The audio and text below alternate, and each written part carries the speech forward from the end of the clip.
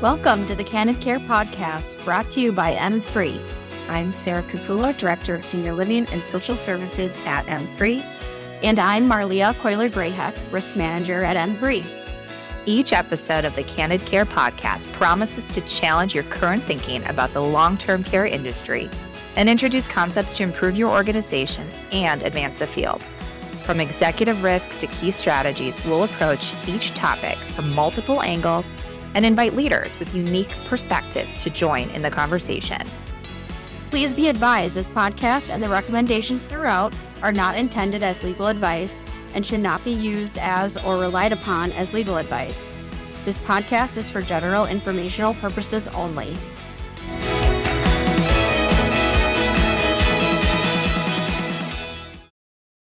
Welcome to episode 8 of the Candid Care Podcast. We are excited to have with us today Justin Smith. Justin is the Senior Manager of the Innovation and Technology Group at the Direct Supply Innovation and Technology Center. So that's quite a mouthful, Justin, but welcome. We're happy for you to be here. Absolutely. Yeah, thank you. My business cards are very long. So happy to be here.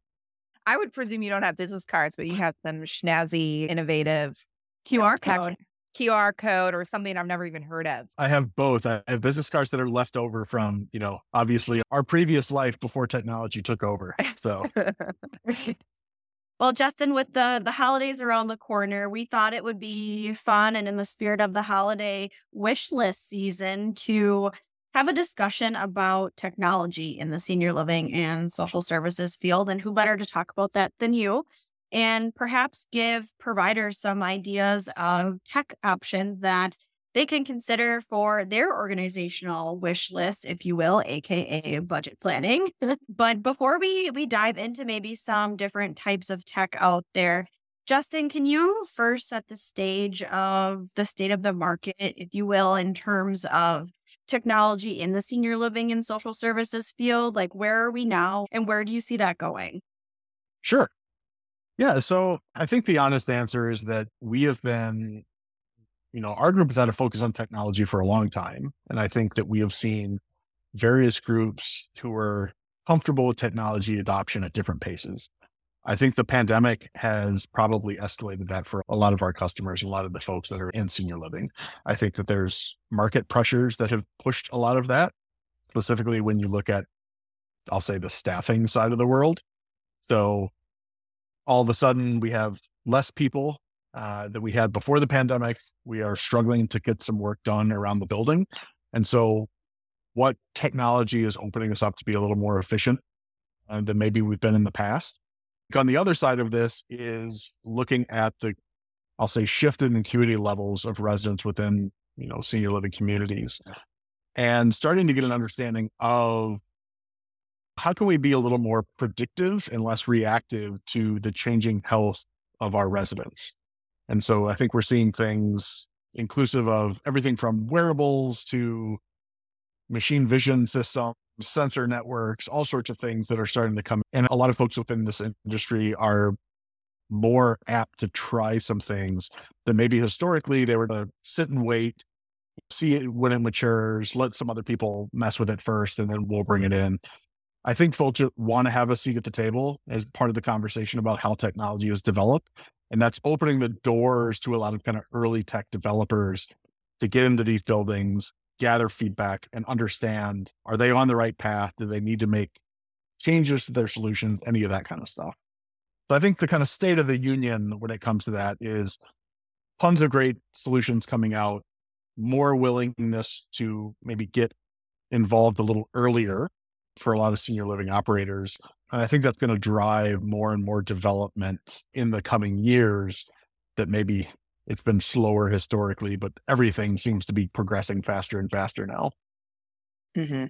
So essentially no silver bullet at this point in terms of a robot who can completely take care of our residents. That's probably not something that's going to be coming in the near short term, right? Yeah, no silver bullets to all the problems that are going on, but I think there's definitely point solutions. One of the things that we tend to look at is the integration between systems. And I think maybe that is the silver bullet for a lot of things of, I've got my medical record. I have this other solution over here. I have three other solutions that are within the building, and none of those solutions actually talk to each other. Yeah. That is probably the silver bullet in my mind, is how do we actually get those solutions to start to talk to each other where there is a singular source of truth within the building on the state of the building, the state of the residents, all those types of things. There's certainly some groups that are looking into that, but I don't think that there is I'll say, mass available solution just yet. Yeah. I think, Marlia, back to one of our first podcasts where we talked about emerging and evolving risks, where we talked about the interconnectivity of different platforms and tools and resources. And so it's interesting, Justin, because I think what we've identified is where we're at today is going to be different than where we are even 6 months from now, 12 months from now, too. So the pace of play is certainly different. I'm excited to hear a little bit more from you about some of the real world practical tools and technologies that providers can consider today. And candidly, what's coming across your desk as you play a key role in innovative product technology. So what if we started in the realm of staff efficiency? What are some technology products that you are seeing that can impact staff efficiency and models today? Sure. Yeah. So there's honestly a little bit of everything in there. Historically, when we looked at staff efficiency solutions, it was very much a big bang approach, right? What is the one thing that we can put in place that can have this massive impact across this work that we do? And I think more and more we've started looking at what are even the little things that we can put in place where maybe it only saves a few minutes, but it's saving a few minutes on something that we do hundreds of times a day. Right. And so when I think about it off the top of my head, I think of everything from if we're looking at how data is collected. So think about we're collecting vital signs for residents or things like that. Do you have a connected vital sign solution, or are you writing it down on a piece of paper, writing it on the back of your hand, doing things like that? So how do we do workflow automation type tools? And then I think there's a lot of just task automation opportunities within the building. And so robotics is one that I'm focusing a lot of attention on and have focused a fair amount in the last couple of years as we've looked at, there's not enough people out there to come in and do the work. So we've looked at everything from robotics in food service to robotics for EVS, floor care, the general kind of maintenance of the building, into applications in the clinical realm. And I think a lot of the usage of robotics has been developed overseas.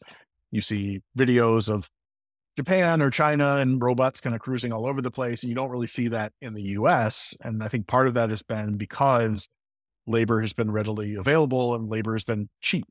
Both of those things are starting to change. So we're seeing the application of that start to come in. And so we have a bunch of customers that are working on the kind of food service robotic side of the world now, are starting to see the value there, not even necessarily specifically for taking over food service responsibilities, but using some of these robotics to take linens from one side of the building to another, to deliver packages to residents. We've been talking to people that over the course of the pandemic, the number of Uber Eats and Amazon boxes and all the type of things that are showing up at the front desk has exploded.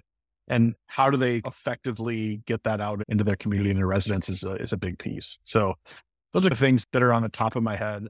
I think there's all sorts of things that we're looking at moving forward as we think about how do we get ahead of these changes in conditions for residents? How do we make sure that our clinical staff is working to the top of their licensure? So Yeah. how do we look at sensor networks? How do we look at the use of ultra wideband radar or cameras or other things to collect data and make sense out of all of it so that clinicians can focus on the execution of their responsibilities and their roles versus sitting there having to scrub through all this data to understand what's legitimate and what's not. Yeah, I'm kind of going back to my earlier comment too, even though there's not, one specific piece of technology that can do everything to replace an employee. It's all about what can we do to make our team members more efficient and perhaps even do more with less, because unfortunately the staffing crisis that we're seeing probably isn't going to get that much better over time. So it's something that we need to put investments in now to see what we can do more with less moving forward. Mm-hmm. Yeah. And I think there's the physical robotics side of the world, which I talked to, but there's also just RPA, right? So robotic process automation of what are all these kind of back of house responsibilities that happen that someone has to log into a system and enter information or do all these other things. And so I think RPA is becoming a larger and larger piece that we're looking at as well, of just how do you make people more efficient? How do you get rid of the dull or repetitive work across really any factor of operations? And so I think we're seeing more and more practical application of that. And in general, the barrier to entry for technology continues to drop. So I think we're just at the year anniversary of ChatGPT coming out. What's ChatGPT? I'm just Yeah. kidding. Yeah, you probably haven't heard of AI before. No one's talking about I'm it. kidding. But I think things like that, where AI was this kind of ethereal thing that people knew about, they heard about, they didn't necessarily know the practical application. And now they're starting to see it come out and the barrier to entry being super low. And now they're saying, all right, I have all this data. Can I drop it into this model and have it make sense out of it? It's becoming a reality. It's coming, I think, quicker than a lot of people anticipated. So in terms of the AI, Justin, I think that's a super hot topic right now, obviously. So you spoke a little bit about how it's just developing right now within the field, but I know that there's some certain tech out there that is already kind of using that predictive AI component. Can you speak to maybe the resident care and safety side of that and how you're starting to see things be implemented in that way? Yeah, I mean, the application of AI, what it's really allowing us to do is it's allowing us to say, we have all of these data sources. And historically, we put this information in front of a clinician and expected them to make sense out of it. The sheer volume of data that's coming in is starting to get such that I can't do that effectively anymore.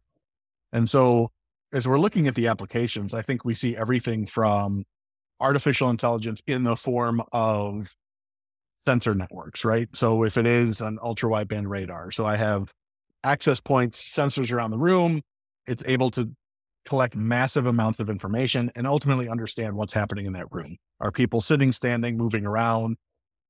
Is their breathing rate? Is their heart rate where it normally is? Is there big changes that are happening that we normally wouldn't see? Are there things that are happening that would traditionally end up in some changing condition, maybe hospitalization or something else that we can get ahead of early? Mm-hmm. You have the machine vision side of the world. So safely used, probably one of the kind of largest ones in this area of using artificial intelligence and machine vision for falls monitoring, falls identification, those types of things.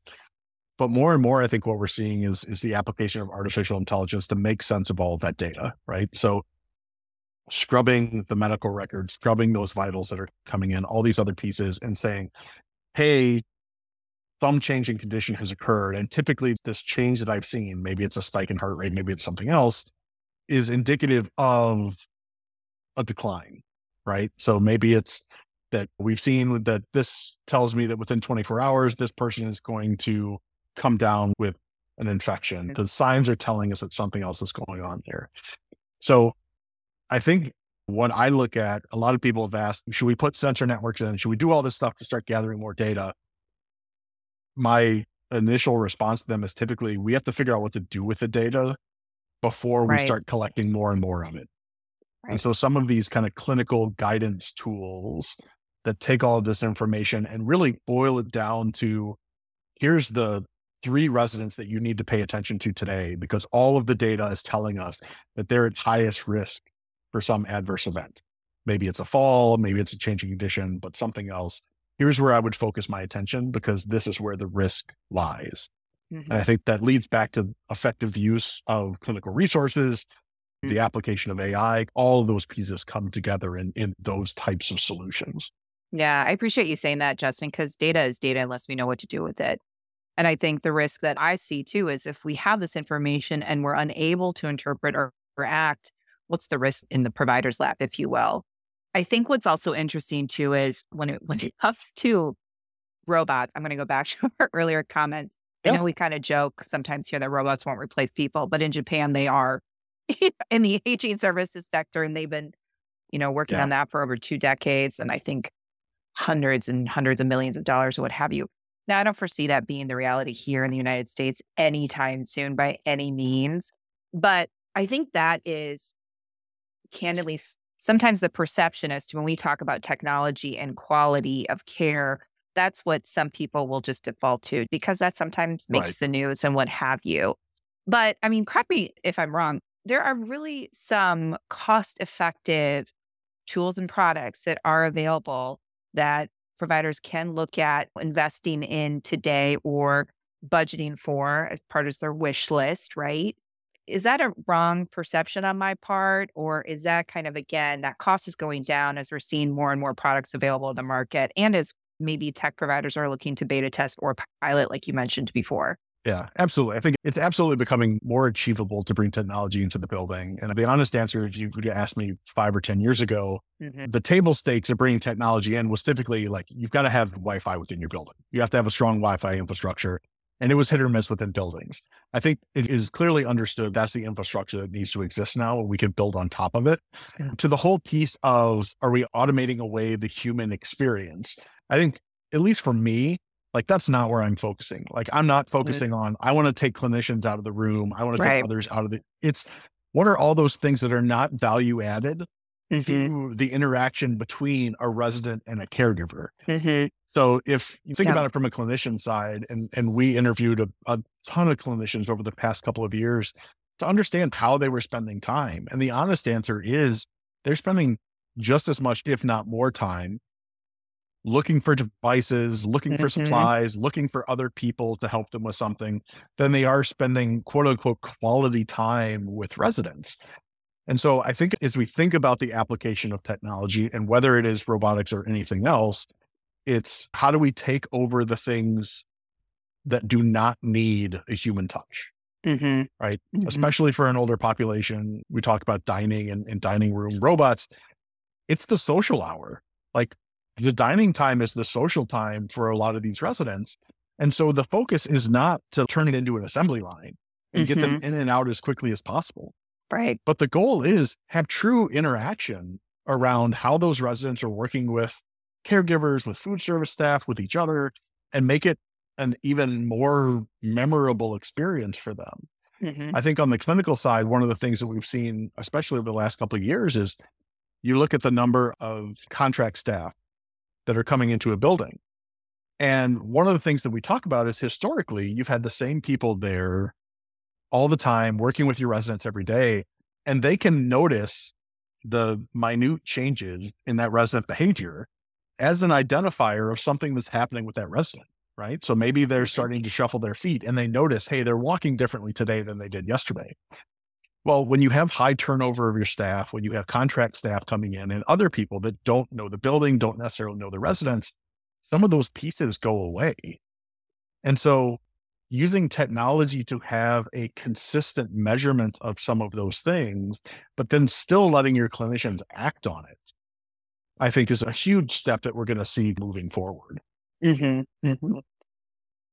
when we talk about technology, Justin, it sounds really cool and exciting, but it's more than just purchasing a piece of technology and plopping it in a building. There's a lot of planning and thought that needs to go into that process.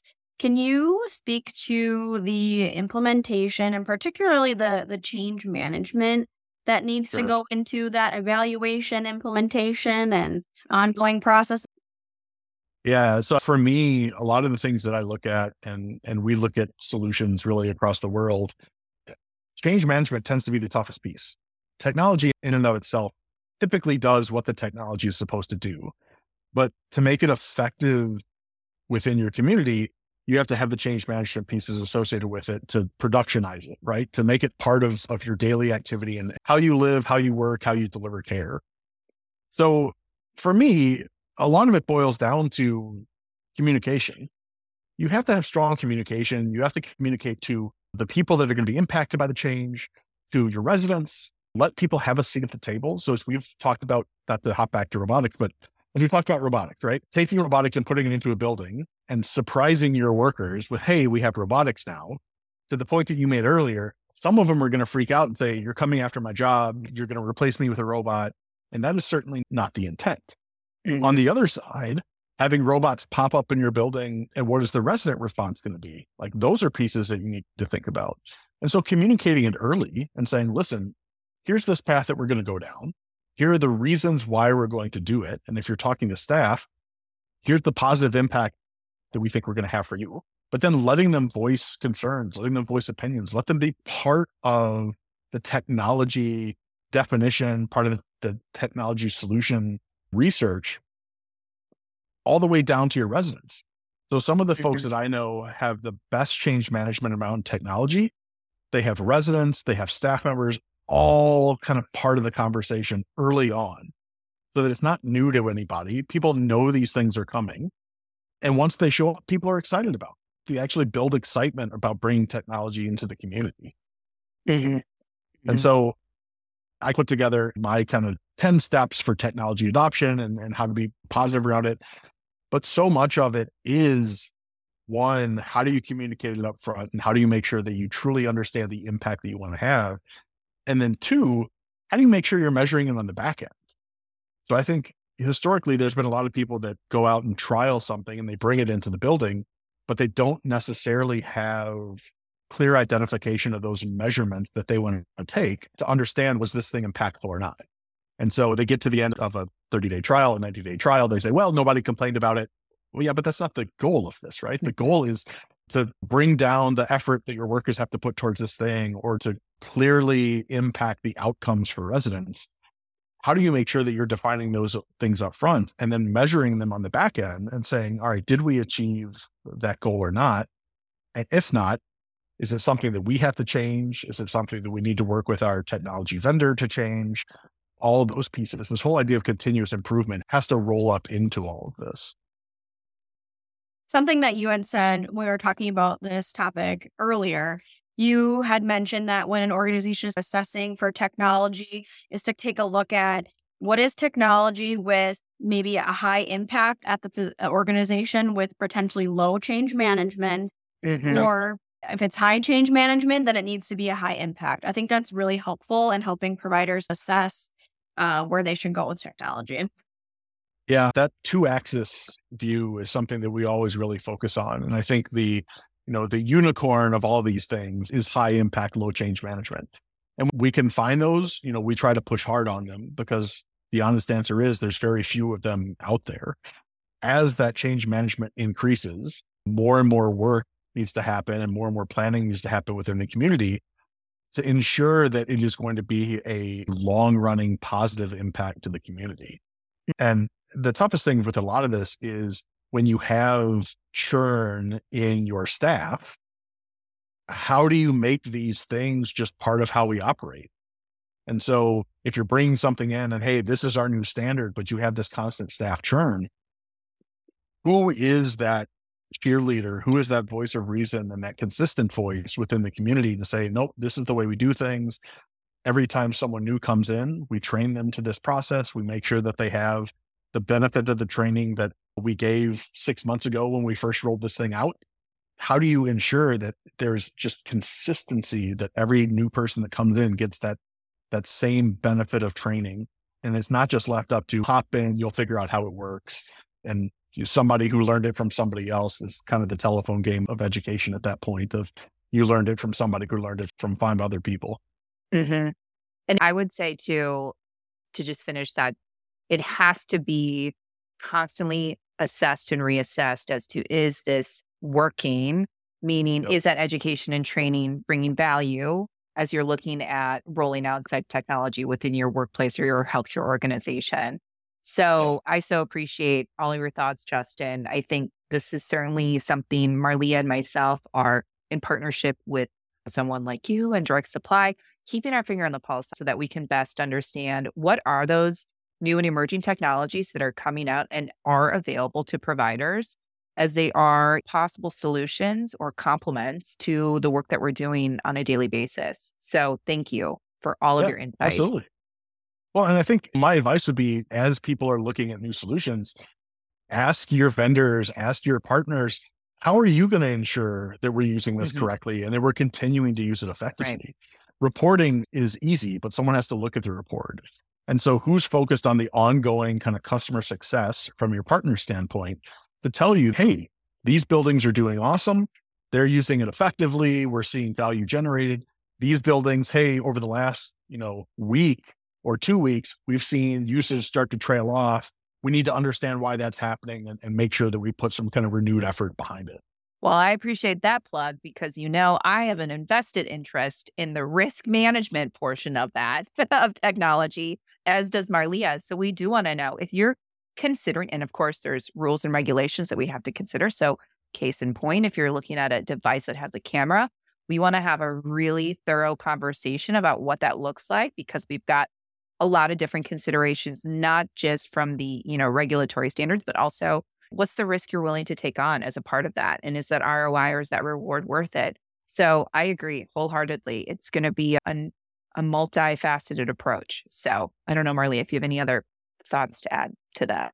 I would agree from a risk management standpoint. I think with any type of technology that we're looking at, it's great to think about that component because, yes, it may be solving a lot of day-to-day problems, but in the grand scheme of things, say if there's a claim or a lawsuit down the line, could this be a risk to you? Potentially. Yep. So that just needs to be a part of the thought process and conversation. Yeah, absolutely. Yep.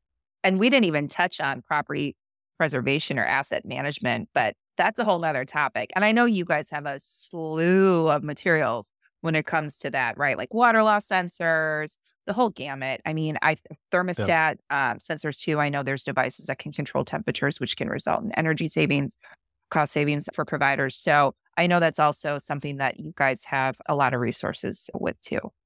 Yeah, absolutely. I think the whole just IoT of the building, right? I think the same way we look at residents of, hey, the more healthcare data, the more we understand how they're doing and if there's a change happening. I think it's the same thing within the buildings. And I think we're all looking at how can we run buildings more effectively, more efficiently.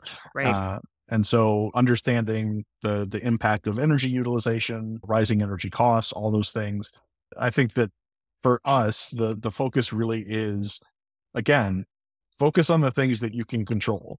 Yeah. Things like energy management, and they're not sexy, but fundamentally it's going to impact the cost that you have to pass along to the residents within your community.